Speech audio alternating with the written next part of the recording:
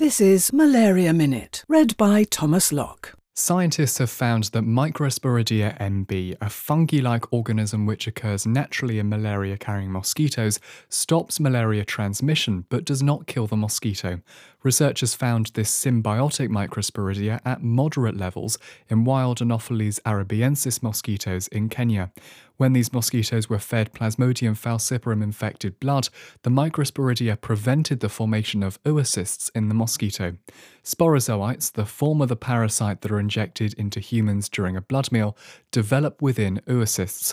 Disrupting oocyst formation therefore disrupts malaria transmission.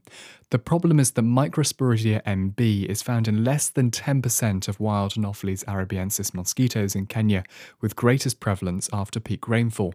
The aim now is to design ways to increase the presence and dissemination of this Microsporidia so it can disrupt transmission. Malaria Minute.